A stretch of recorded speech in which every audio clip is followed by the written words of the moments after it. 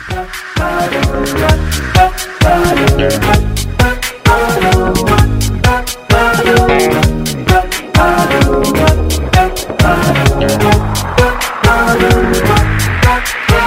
this is Carrie from Wrap Your Head Around Silks. This is the Expecting Aerialist, and we are now part of the Digitant Podcast Network. How's it going, guys? Hope you're doing well. Before we get started, let's talk about a couple things. So Roll It Out is now happening. Live virtual 60-minute body rolling classes taught by little old me. I get to actually see you in person on Zoom. So we're just checking out and trying out times. So this coming week, it's going to be Sunday, 7 p.m. Pacific time. You can also take the recording as many times as you want during the week. So check that on the show notes. Also, if you're interested in aerial rehab, the ground to air progression, that's meant to be the bridge between PT and the air. And then also my full comprehensive curriculum course. Check out those links on my website. And today we have Dawn Tucker. She's an aerialist and executive director of the Flagstaff Shakespeare Festival. She is also a new mama. We talk about her breastfeeding issues, including Raynaud's in the nipples. I learn something new every day. You'll find out all about that. I'd never heard of it. She had morning sickness. We talk about unsolicited comments while pregnant. She had trouble gaining weight prenatal, and she had some postpartum air anxiety that she's still navigating. All right, guys, I'm so excited for you guys to meet Dawn. Let's get started. Dawn, yeah, if you would just introduce yourself, what you do for a living, talk about your family a little bit, where you live, all that. Okay, yeah. I'm Dawn Tucker. I'm the executive director of the Flagstaff Shakespeare Festival, and I'm also a trapeze teacher at Momentum Aerial Arts, which is in Flagstaff, Arizona. Nice. I live in Flagstaff with my family, and I also grew up here in Flagstaff. So I have a 10-month-old son, which is wild. They just grow so fast. And then I also live with my husband, who's a newspaper reporter, and my mother also lives with us. Oh, that's amazing. So you've got one kiddo. Okay, yeah. Cool. Boy or girl? Oh. Did you say already? Boy. A little boy. No, I didn't say that. Are you currently breastfeeding? Yeah. I'm exclusively breastfeeding. That was a super hard part of our journey. Really? Like that was early breastfeeding. I think the first 4 months were probably the hardest thing I've ever done. He and I just had, I think, every single issue possible through breastfeeding. He was born with a tongue and lip tie, so he had to have that released.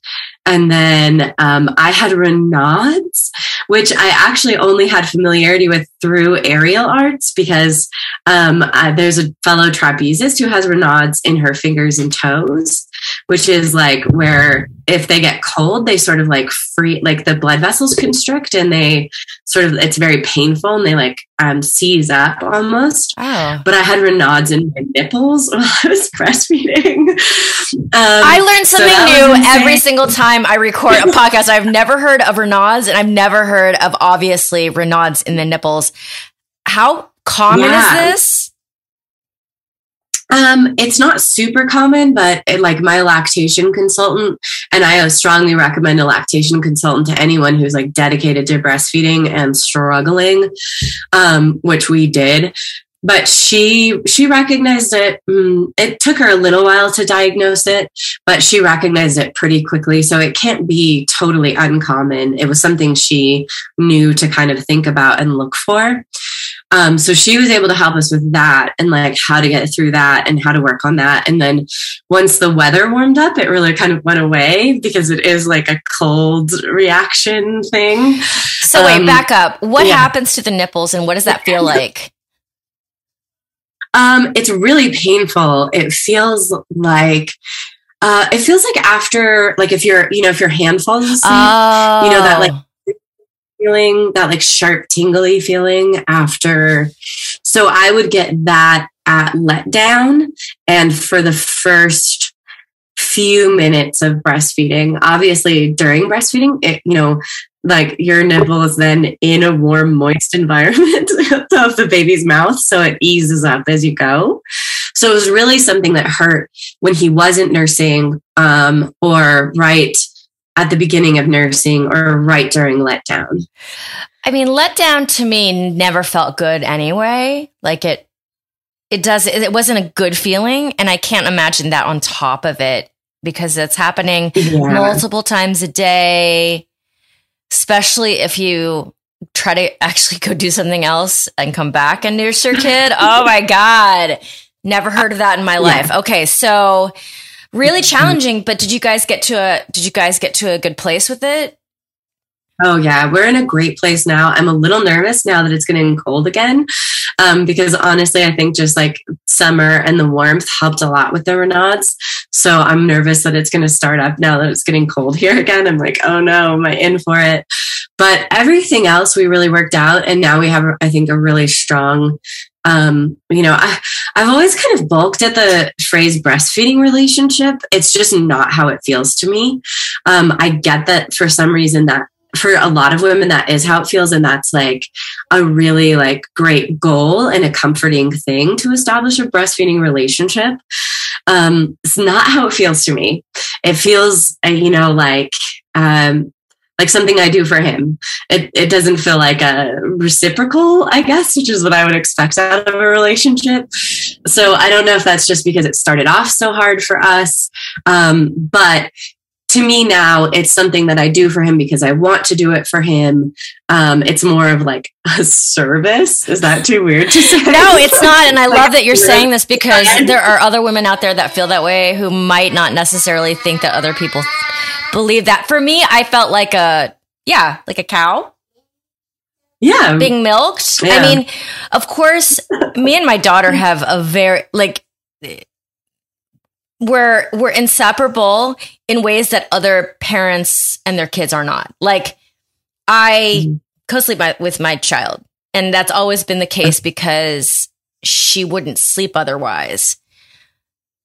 So, not apart during sleeping. We also take all of our showers together. Oh. And I don't have a nanny. So, like, I'm always with my daughter, and I still felt that way. Not to say that I didn't enjoy it in some place. You know what I enjoyed the most? I enjoyed us making eye contact when she was breastfeeding. Yeah, that's what I enjoyed a lot. Yeah, I love that. And that's the moments at which it feels like, that lovely, like warm connection people are talking about. But that's he doesn't make eye contact during a lot of it. He's just kind of like zoned out, He's like, I'm eating lunch right now. Don't bother me. Yeah. So to me, it's just it's an important thing that I do for him. I know why I do it. Like, I know all the like health benefits and like, honestly, for us, the financial benefits. Yeah. Well, there's also a shortage. Well, is there still, there was a shortage. So there was a shortage. Yeah. So that was a big thing, is it was like, well, this is something I can do where I'm sure it's just there.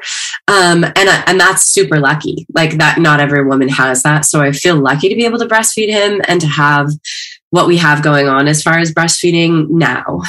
But of course, now we're in the stage where I'm like, well, what does weaning look like? Like, I have no idea. He's still eating 5 times a day during the day.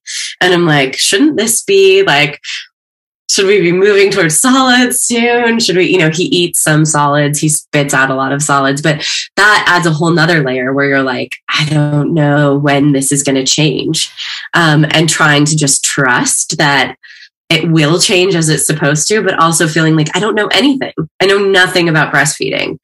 I feel like we're so isolated in it as a culture. And, I was reading a book on breastfeeding, and she was talking about women in cultures where, everyone just breastfeeds and everyone breastfeeds openly. They spend their entire life learning to breastfeed. And I was talking to my husband about this just this morning, and I was like, my like doula showed me a slideshow and was like, here's what breastfeeding is. And it was like, so I was expected to learn how to breastfeed in 20 minutes from a slideshow. Yeah. And I wasn't around it or experiencing it or like knowing what it was. So again, my lactation consultant was like crazy important to me and really helpful. But it's a wild thing it becomes this full-time job that no one trained you for. Yeah. Like, no one. Yeah. Yeah. I do feel like Europeans are better at this. I mean, it's like every single time I get on this podcast, I start talking down on America because there's so many things that we need to fix. I am very proud to live in this country and to be American, but there's a lot of room for improvement there. And then the other thing that we kind of passed over that I was thinking was you live in Arizona. It's not ever that cold there, right? Well, we live in Flagstaff, so we're 7,000 feet elevation. Oh. So it's actually quite cold here. Really? Yeah, like today, today it's in the 60s. We actually had to turn the heat on for the first time today, but it gets really cold here and it snows a lot. Oh my goodness, who knew? I always think Phoenix, these people are hot all the time. No, not the case. Okay. No, we're like 2 hours from Phoenix and we are a completely different ecosystem, temperate zone, everything, because you're high. Yeah. Ooh, okay. Yeah. And it's dry there. It must be very dry because it's Arizona, plus you have the altitude. Yeah. Okay. Yep. It's cold sometimes and it's very dry. And you have trained your whole aerial life at altitude. Yeah. Yeah, I have. I've gone down to Phoenix to train a couple times. There was someone there who I was specifically working with. Okay. And I can't say I felt like a huge difference not being at altitude, but maybe I would if I like did it, sustained. But yeah, I've always trained here at altitude. Well, maybe it would be felt more by people who actually aren't used to Flagstaff and then they train in Flagstaff. Right. That might be a very interesting experiment. Okay. Yeah. So, is there anything about your prenatal birth, postpartum that stands out to you that you'd like to share? Well, I was really excited when you asked me to do this podcast because honestly, aerial was the most empowering part of my pregnancy. I did not enjoy pregnancy. I'm again very grateful that I got pregnant. Yeah, and I feel like we kind of like there is this idea that you're supposed to be so grateful that you were able to get pregnant or like that you are pregnant, that you're not supposed to talk about hating it. And I was pretty vocal about how much I disliked it. And for me, that actually opened up this whole community of women who were like, oh my God, I hated my pregnancy too, but I didn't feel like I could talk about it. And, I was always extremely grateful. I'm so grateful to have my son. I would do it all over again for him. I'm not going to do it again to have another baby, but he was worth it. But yeah, I really it was really sick in the beginning. I had a miscarriage right before I had him. I got pregnant with him, and that was so traumatizing. I was not ready for how traumatizing that was. And then, the early pregnancy, I was just so sick. I could hardly keep it together teaching aerial while in that first trimester nausea was insane. I tried everything, every trick in the book. And then, I just had a really negative experience around outside of aerial. I had a really negative experience about how entitled people felt to comment on my body. Yes. And it was, constantly. And I think people thought they were being nice because their comments would always be like, oh, you look so great. Oh, you're so tiny. Oh, you can't possibly be X months pregnant. But, little did they know that on the medical side of it, my lack of weight gain was a concern and a problem with my. So they were legitimately concerned about my baby's growth and potential birth weight. And here are people being like, oh my God, you look amazing. You're so tiny. And it was the biggest stress factor of my pregnancy. So it just like, added to it. Yeah, it was like, please, like, just, you don't know what you're talking about, and you don't know what a stressor this already is for me. Yeah. So to have people from the outside, like, also bombarding me with it, it was just really painful. And luckily, like, everything was fine. He was small. He was 6 pounds, 7 ounces, but that's a perfectly healthy birth weight. And, you know, and he was totally healthy when he was born. So luckily it wasn't a problem. But throughout my pregnancy, there was always this like looming cloud of like, you're not, you know, like you're not doing everything right to make your baby healthy. And then people being like, oh my God, you look amazing. You're so tiny. And it was like, no, like this is my largest stress factor. But I never felt that in the studio. I have amazing, you know, like my mentor and teacher. She has had several pregnant like students that she's worked with, and she empowered me so much in the studio. Like she kind of made this long list of when she thought I would have to give up like certain things.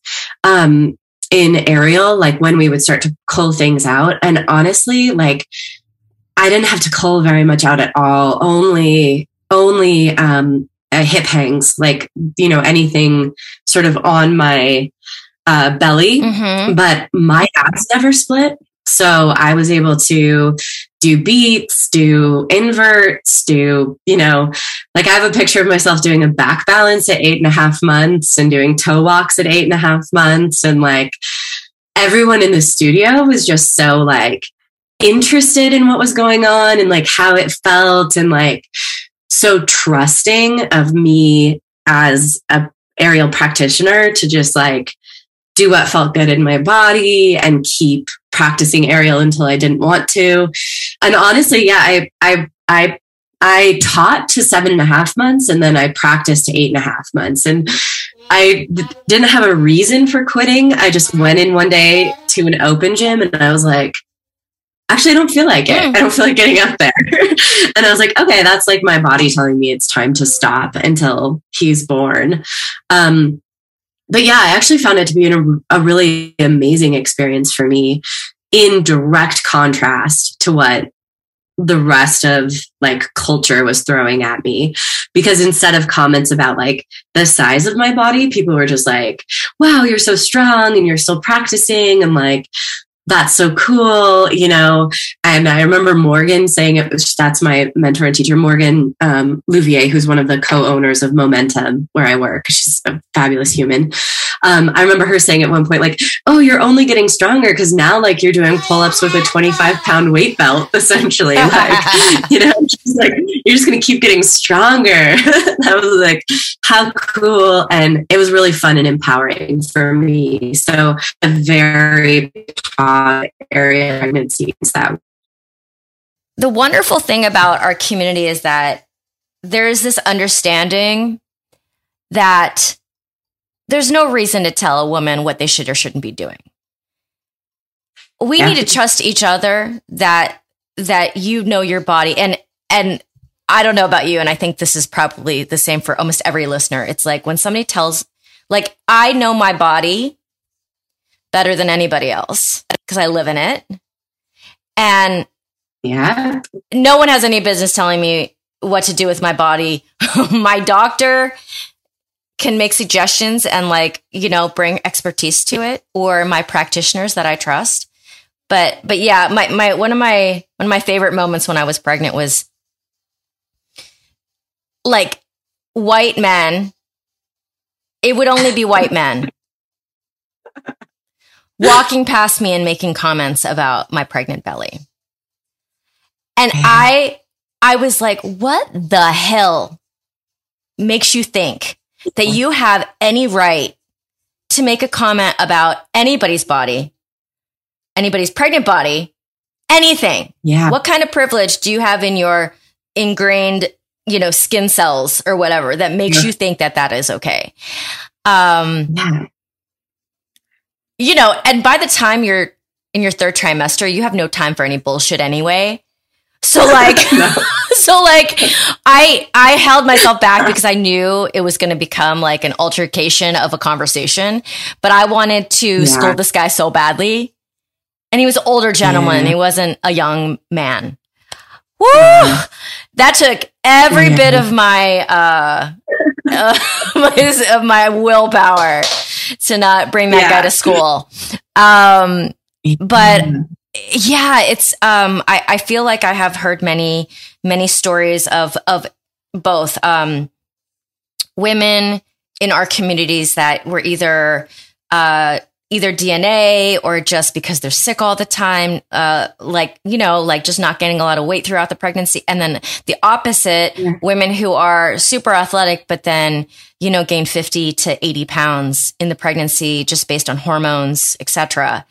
And the comments out in the outside world, not in our safe spaces of our aerial lives, are beyond like out of bounds, obnoxious, everything. And I don't know how we make people better. I don't know. I wish that there was a way to educate people, because also podcasts like this, where also the people who are listening are a like-minded community as well. It's kind of insular. Right. So I don't know, but I'm really sorry about that. And I know we are all with you, because that is like, it's like on one hand, just obnoxious, and on the other, just so wrong. It's like, people don't know what the person's going through. Like, one of my good friends had low amniotic fluid, and it was partial the reason why she looked like she wasn't as far along.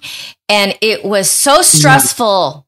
Yeah. And then every comment on top of it just piled on. So, right. Yeah, that's exactly how I felt. It was just like, just don't make a comment. Like, you don't know what's going on. And it was frustrating, because I do think people thought they were complimenting me. And it was like, please, like, you have no idea. This is like, your baby's not even born yet, and your only concern is, are you meeting their physical needs? And you're being told that potentially you aren't. And it's so stressful, and it's just like, but then at the end, I think it's what you said, right? Like, we also have to trust our own bodies. Like, I wish I had spent my whole pregnancy just saying, like, I know my body is doing the right thing for my baby. So I was getting all this low weight, but his heart rate was strong, like all these other things were going right. And if I had just said, you know what, I believe that my body is doing what it needs to do to take care of this baby, I would have had such a more enjoyable pregnancy. Well, and I could have let go of that stress. And then also stress isn't good for the pregnancy. So it's like, both. And then also, to like know what you can control and try to let go of the rest. It's so, that's such a hard thing to do, period, in life, with every single thing. That's probably been my biggest struggle in my entire life, to let go of the things that I can't control. So hard to do. So hard. I'm always like, are you sure I can't control that though? But are you sure I can't control that? Yeah. And I feel like Ariel seems to attract a bit of a control freak type of personality. I see that all the time in my students and myself. Oddly, because up there, you can control things a lot. Yeah, you can. I had a friend, I have another podcast called Greener Grass, and she was asking me what the actual risk level of my job is. And I was like, it's a lot less than you think.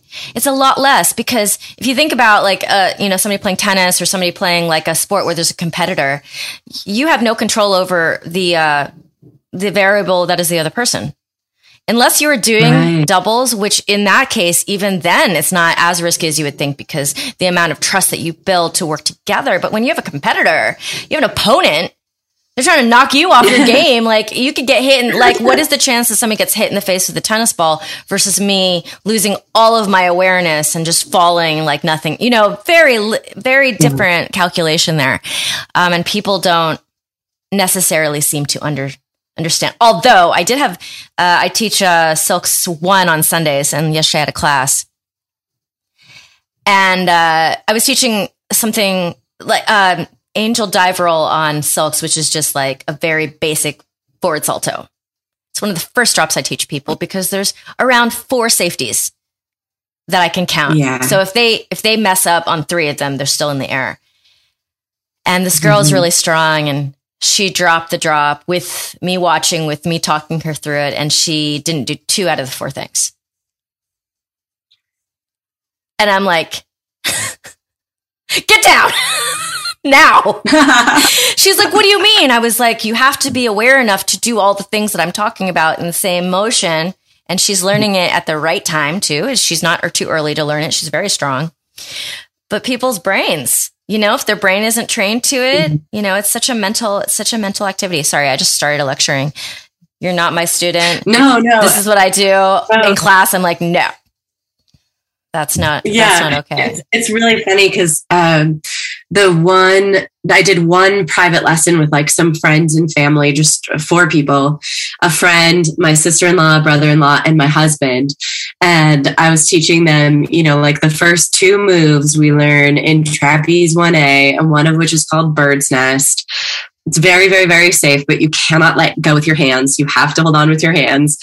I say it over and over. I've never had a student let go with their hands. They always hold on. It's perfectly safe. My husband lets go with his hands. And I was like, of course, you're the one.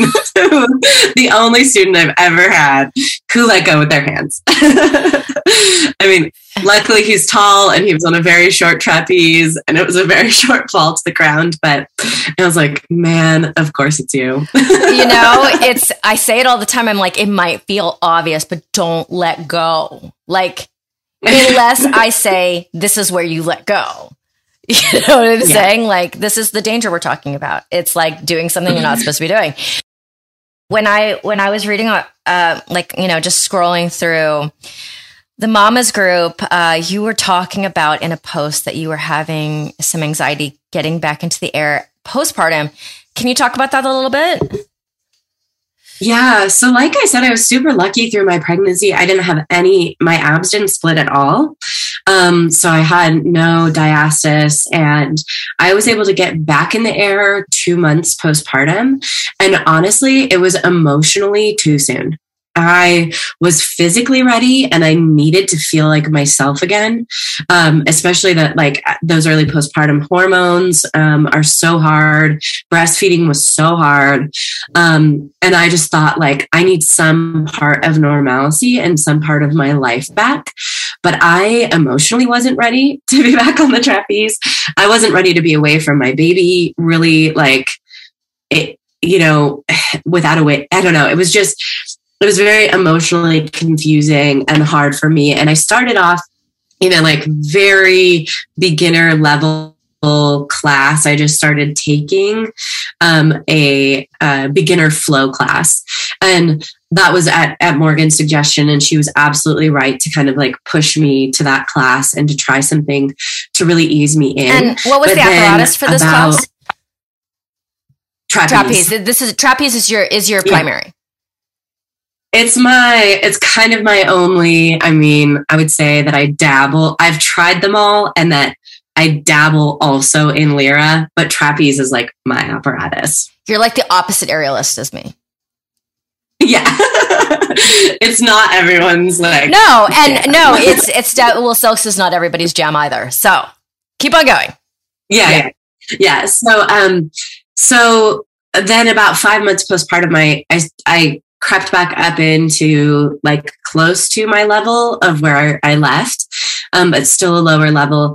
And I messed something up, something that I have done a million times and for years and years, something called a gazelle swizzle, which is an invert crochet and then a swizzle down just one rope to the bar. Nothing happened. I did not get hurt. I did not mess it up to the level where I just scared myself a tiny bit.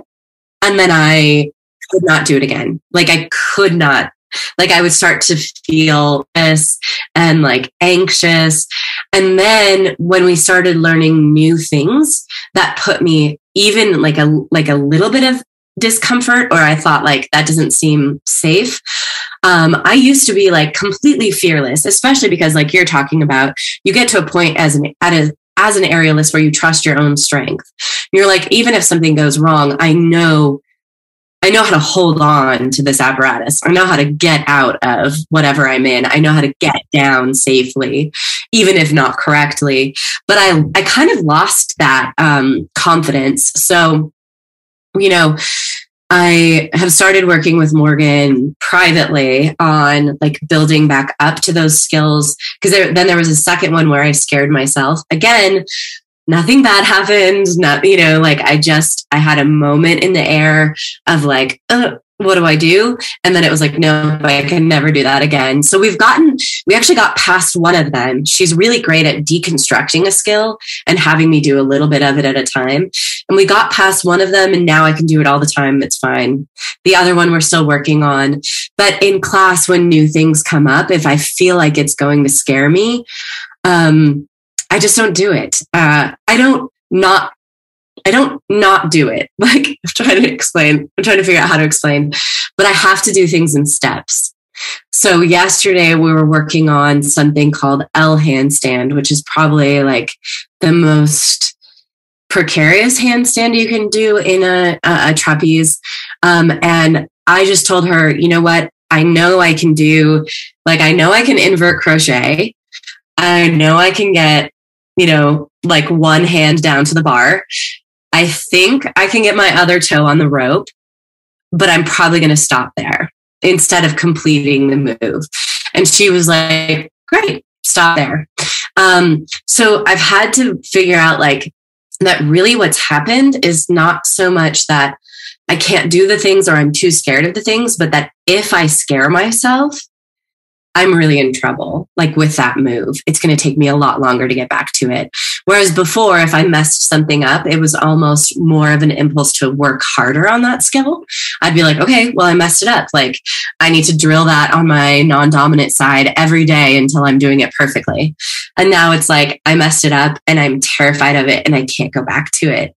And I think it, you know, someone in my class who is a medical professional did come up and say like, I want you to know that this is totally medically normal. Like the hormones that go along with breastfeeding also create this anxiety, this protective anxiety. Like obviously if something happens to you while you're breastfeeding your baby, like that's like evolutionarily bad.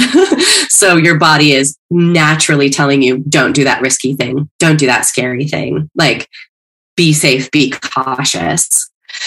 So yeah, that's been my biggest struggle getting back into it. But I actually think that like what I've learned in cooperation with Morgan is I have to do what doesn't scare me and then keep adding on as I feel confident.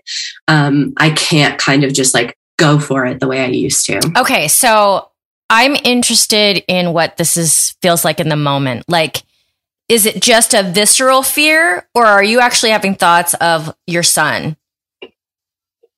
Both. Okay. Yeah, both. I think about him. And that's the weird thing is like any of my anxiety will bring this up. And there are times, you know, this anxiety definitely goes beyond aerial for me. This like, I don't know that it's postpartum anxiety because when people suffer from that, you see like such a deeper level, but it's some form of that. And it always goes to my son. So like the theater company that I run, we had a lightning storm and we perform outdoors. And I had to text my husband. Like I knew my baby was napping and I was like, please send me a picture of Blake. Like, I don't care if it's like a picture of the monitor, but I need to see him right now and see that he's okay. Whereas, you know, like he was home sleeping and I was in the middle of a lightning storm. And it was like, you know, he's okay right now. Like everything, like my whole body was just, but it is also visceral. Like I feel like I feel super nauseous. Okay. When it happens and, I feel like frozen. I feel really frozen, which is what you don't want on an aerial apparatus, right? So that's what I've talked through with Morgan is like, I know that the worst thing that I can do in most precarious situations is decide to bail. And I know not to bail. And I know everything I can do that's not bailing. Like, I know exactly how to get myself out of the position that I'm in. And yet this specific fear strikes me instead of what I would normally do of being like, oh, I'm a little confused or I feel a little precarious. Okay, like regrip, reposition, figure it out, get down safely. My whole body says, bail, bail, bail, bail, bail. Like, would you characterize it as a panic attack? It feels kind of like that. Okay. It doesn't come with like, I've definitely had panic attacks. It doesn't come with the same like heightened anxiety. Like it's not like the I don't know. Whenever I've had I've only had one or two in my life, and they've been around very, very big life events. But that has more of a like kind of like fluttery anxiety and like and this is more of a like, oh, I feel sick and I can't move. So like I can't move. Interesting. I'm very glad that people are way more open to talking about anxiety. I think so many of us suffer. I'm permanently like treated on Zoloft for anxiety because I'm not normal. I'm not what I consider a normal person without it. But it's so interesting because I talk about my anxiety all the time, and my students and people around me ask me, then how can I be an aerial teacher? How can I do it as a profession? But my anxiety comes up in my life in completely different ways than what people would expect. Like I had postpartum anxiety disorder. I don't know if we call it a disorder or if it's just a phase, but it manifested in not being able to rest. For example, like I would try to go take a nap, and the whole time I would be racing in my head that the time is ticking. I'm not sleeping yet. Yes. Oh, yes. That's how it manifests myself versus, then I learned later on from my friend who's a therapist that this is one of the markers of postpartum anxiety, because if sleeping does not give you a sense of relief, because I would wake up and I would feel the same way. Like, and she's like, this is not normal postpartum, I would be weepy all the time, more than hormonal in my entire life. All of my responses would be crying. And therefore that really colors your relationships, because then you're turning a regular relationship conversation into one person's crying and hysterical. And then the other person's just trying to have a normal conversation. It affects, but in such different ways, this broad scope of what anxiety can look like and feel like and manifest itself. And it's interesting as well to me that you are an instructor. You've been an instructor for how many years? 2 or 3. Now I can't remember. Okay, so a couple of years. And then practicing pre-pandemic. So I guess at least 3. Okay, yeah. So previous practice of it, and then you became an instructor. And can you imagine, I'm sure we all can, being a student, just a student, not having any like inclination to be a teacher or even getting close to that, going through a pregnancy and then having these same emotions going back in the air, how heightened that might even be, to not have the level of knowledge that you or I might have, and then to also be dealing with that anxiety. I think that's really real for a lot of my students, and I have to do that work with them as well, because it manifests itself differently in every single person. And then if you don't have that air awareness that you have, if you don't have that the knowledge of what you're doing, because sometimes you learn stuff, but for the most part, a lot of the stuff, it's really in you. I think that can be super challenging for a lot of students coming into it and then trying to come back to it. So, okay. So is there anything else, like about like where you're at with your practice right now compared to balancing being a mom, balancing the schedule, what it's like balancing your job. Tell me a little bit about how that creative aspect at your job kind of melds with your aerial practice, any of that stuff. Yeah. Well, so, I mean, luckily we've been able to, we work with Momentum on a lot of projects. We've even done some aerial in some of our plays that Amazing. we do. So that's been super fun. Yeah. So I love that. As far as like balancing everything, I'm super lucky in that my job is, you know, like I'm my own boss. And so I can make my own hours. I do take Blake to, he goes to Montessori daycare. Nice. For 4 half days a week. And that's huge for me. I had such a struggle with like, you know, before he was going there with this feeling of like, every time I was working, just feeling like I should be with my baby. And every time I was with my baby, feeling like I should be working. And the lovely thing about, you know, taking him there is such amazing care providers. Like they teach him something every day and he loves being around the other kiddos. But what's great about it is then it provides me a little bit of time where I can be working and not thinking I should be with my baby. I should be with my baby. I should be with my baby. It's just time where it's like, okay, I'm just working right now and he's somewhere else and he's fine. And someone else is taking care of him. Because otherwise that division was the hardest adjustment to me from being, you know, like a professional to being a professional and a mom. It was like, okay, how do I balance the guilt? I think there's like a lot of guilt that comes with both sides. Like I've always heard it described as mom guilt, but for me, it was both sides of it. It was guilt, like I'm not doing my job and I really love my job. And I really, you know, love being part of this artistic community. And so feeling like I was letting my company down, but then feeling like I was letting my baby down. And like, that was really hard. Aerial works out really nicely because the studio is super close to me. So on Sundays, I do like, you know, just like a 3-hour block.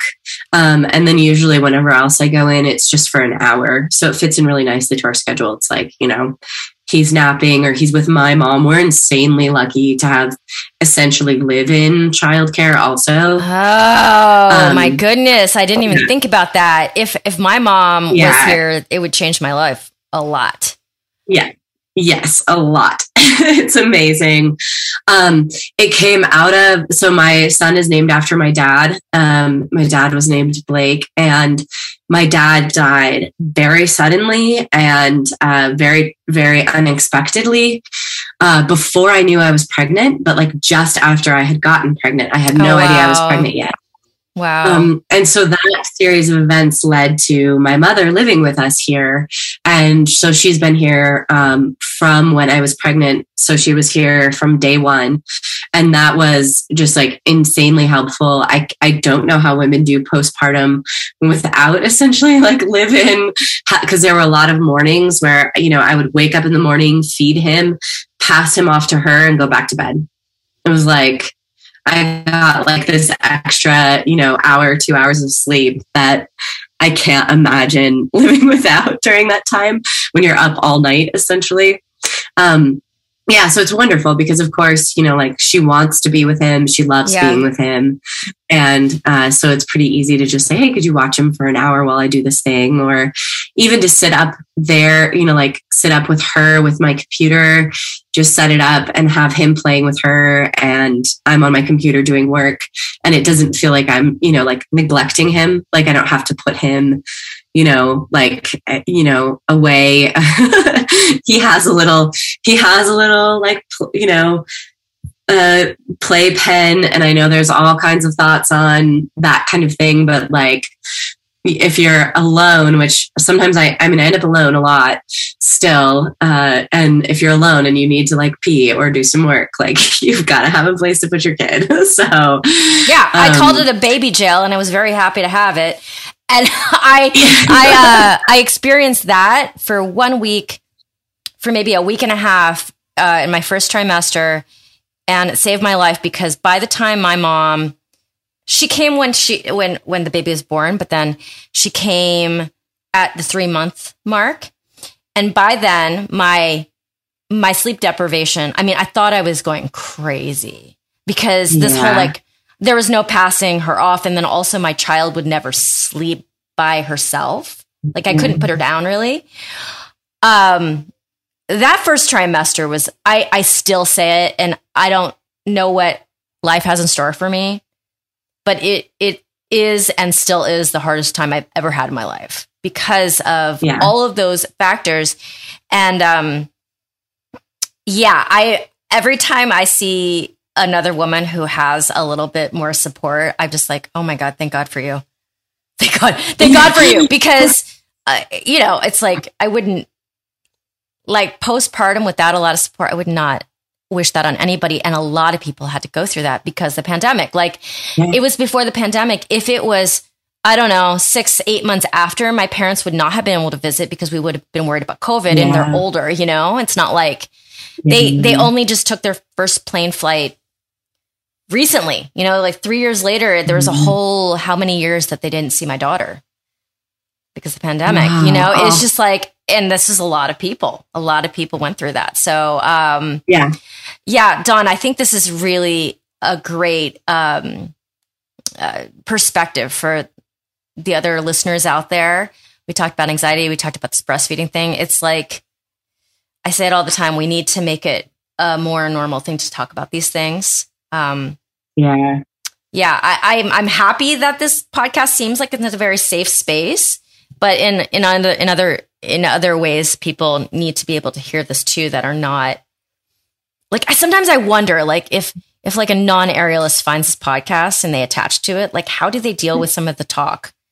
Like I know how to invert and crochet, but then that last twizzle down to an ankle hang, like, I just don't know about that. Like, how is a non-aerialist what are they supposed to do with that?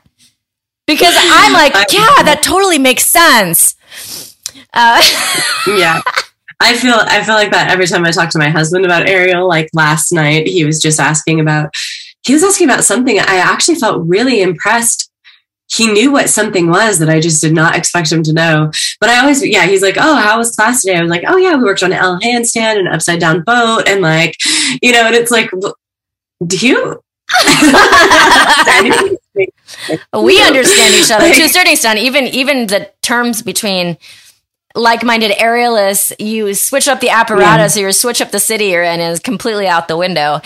Right. But I appreciate you carving out the time. We had a little, man, let me tell you, I am not good at math and I am not good at languages and I'm not good at time zones.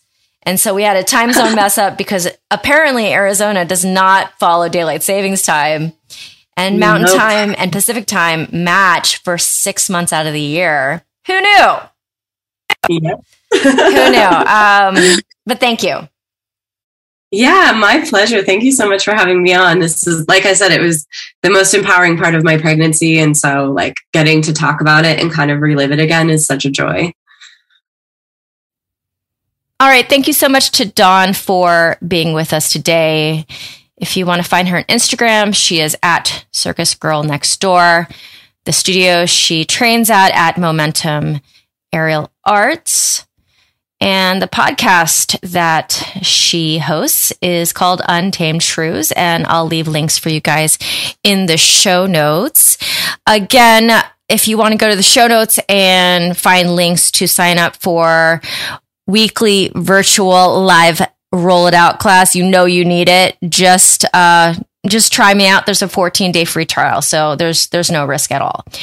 And aerial rehab, and then my comprehensive course. Check it out there.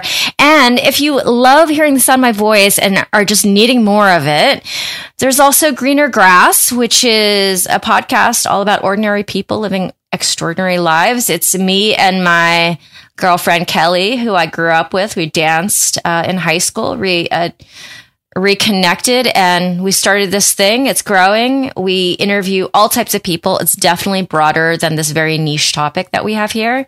So if you want to listen to other people's stories from all around the world, check that out. All right.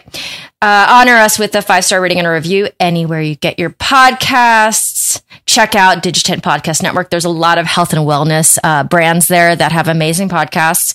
And thanks to Asa Watkins, our sound engineer. I appreciate you. Please give any comments. Let me know what you think. And really appreciate you guys. Signing off. See you next time. This is The Expecting Aerialist.